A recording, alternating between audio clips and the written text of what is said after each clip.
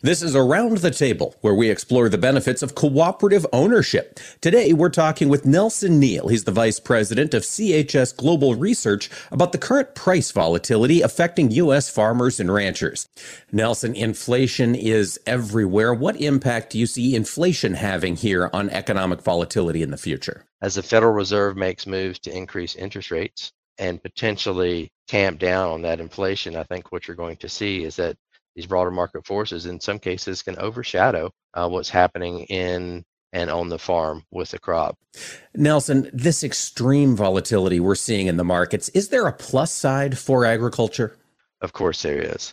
We talked about significant market volatility in crop inputs and how that could potentially be a negative and farmers and ranchers need to pay close attention to the prices of those crop inputs.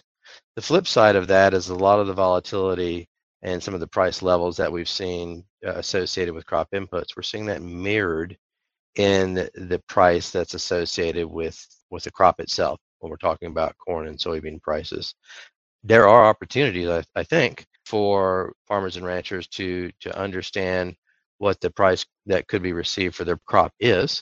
And again, really focusing on managing that margin and having a true understanding of both input prices and output prices, because there could be potential opportunities for farmers and ranchers to lock in what I would call a reasonable margin.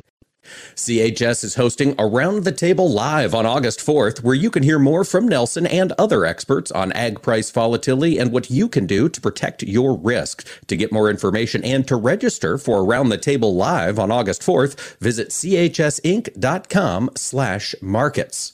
And thank you for joining us around the table. Learn more about the benefits of cooperative ownership by visiting cooperativeownership.com.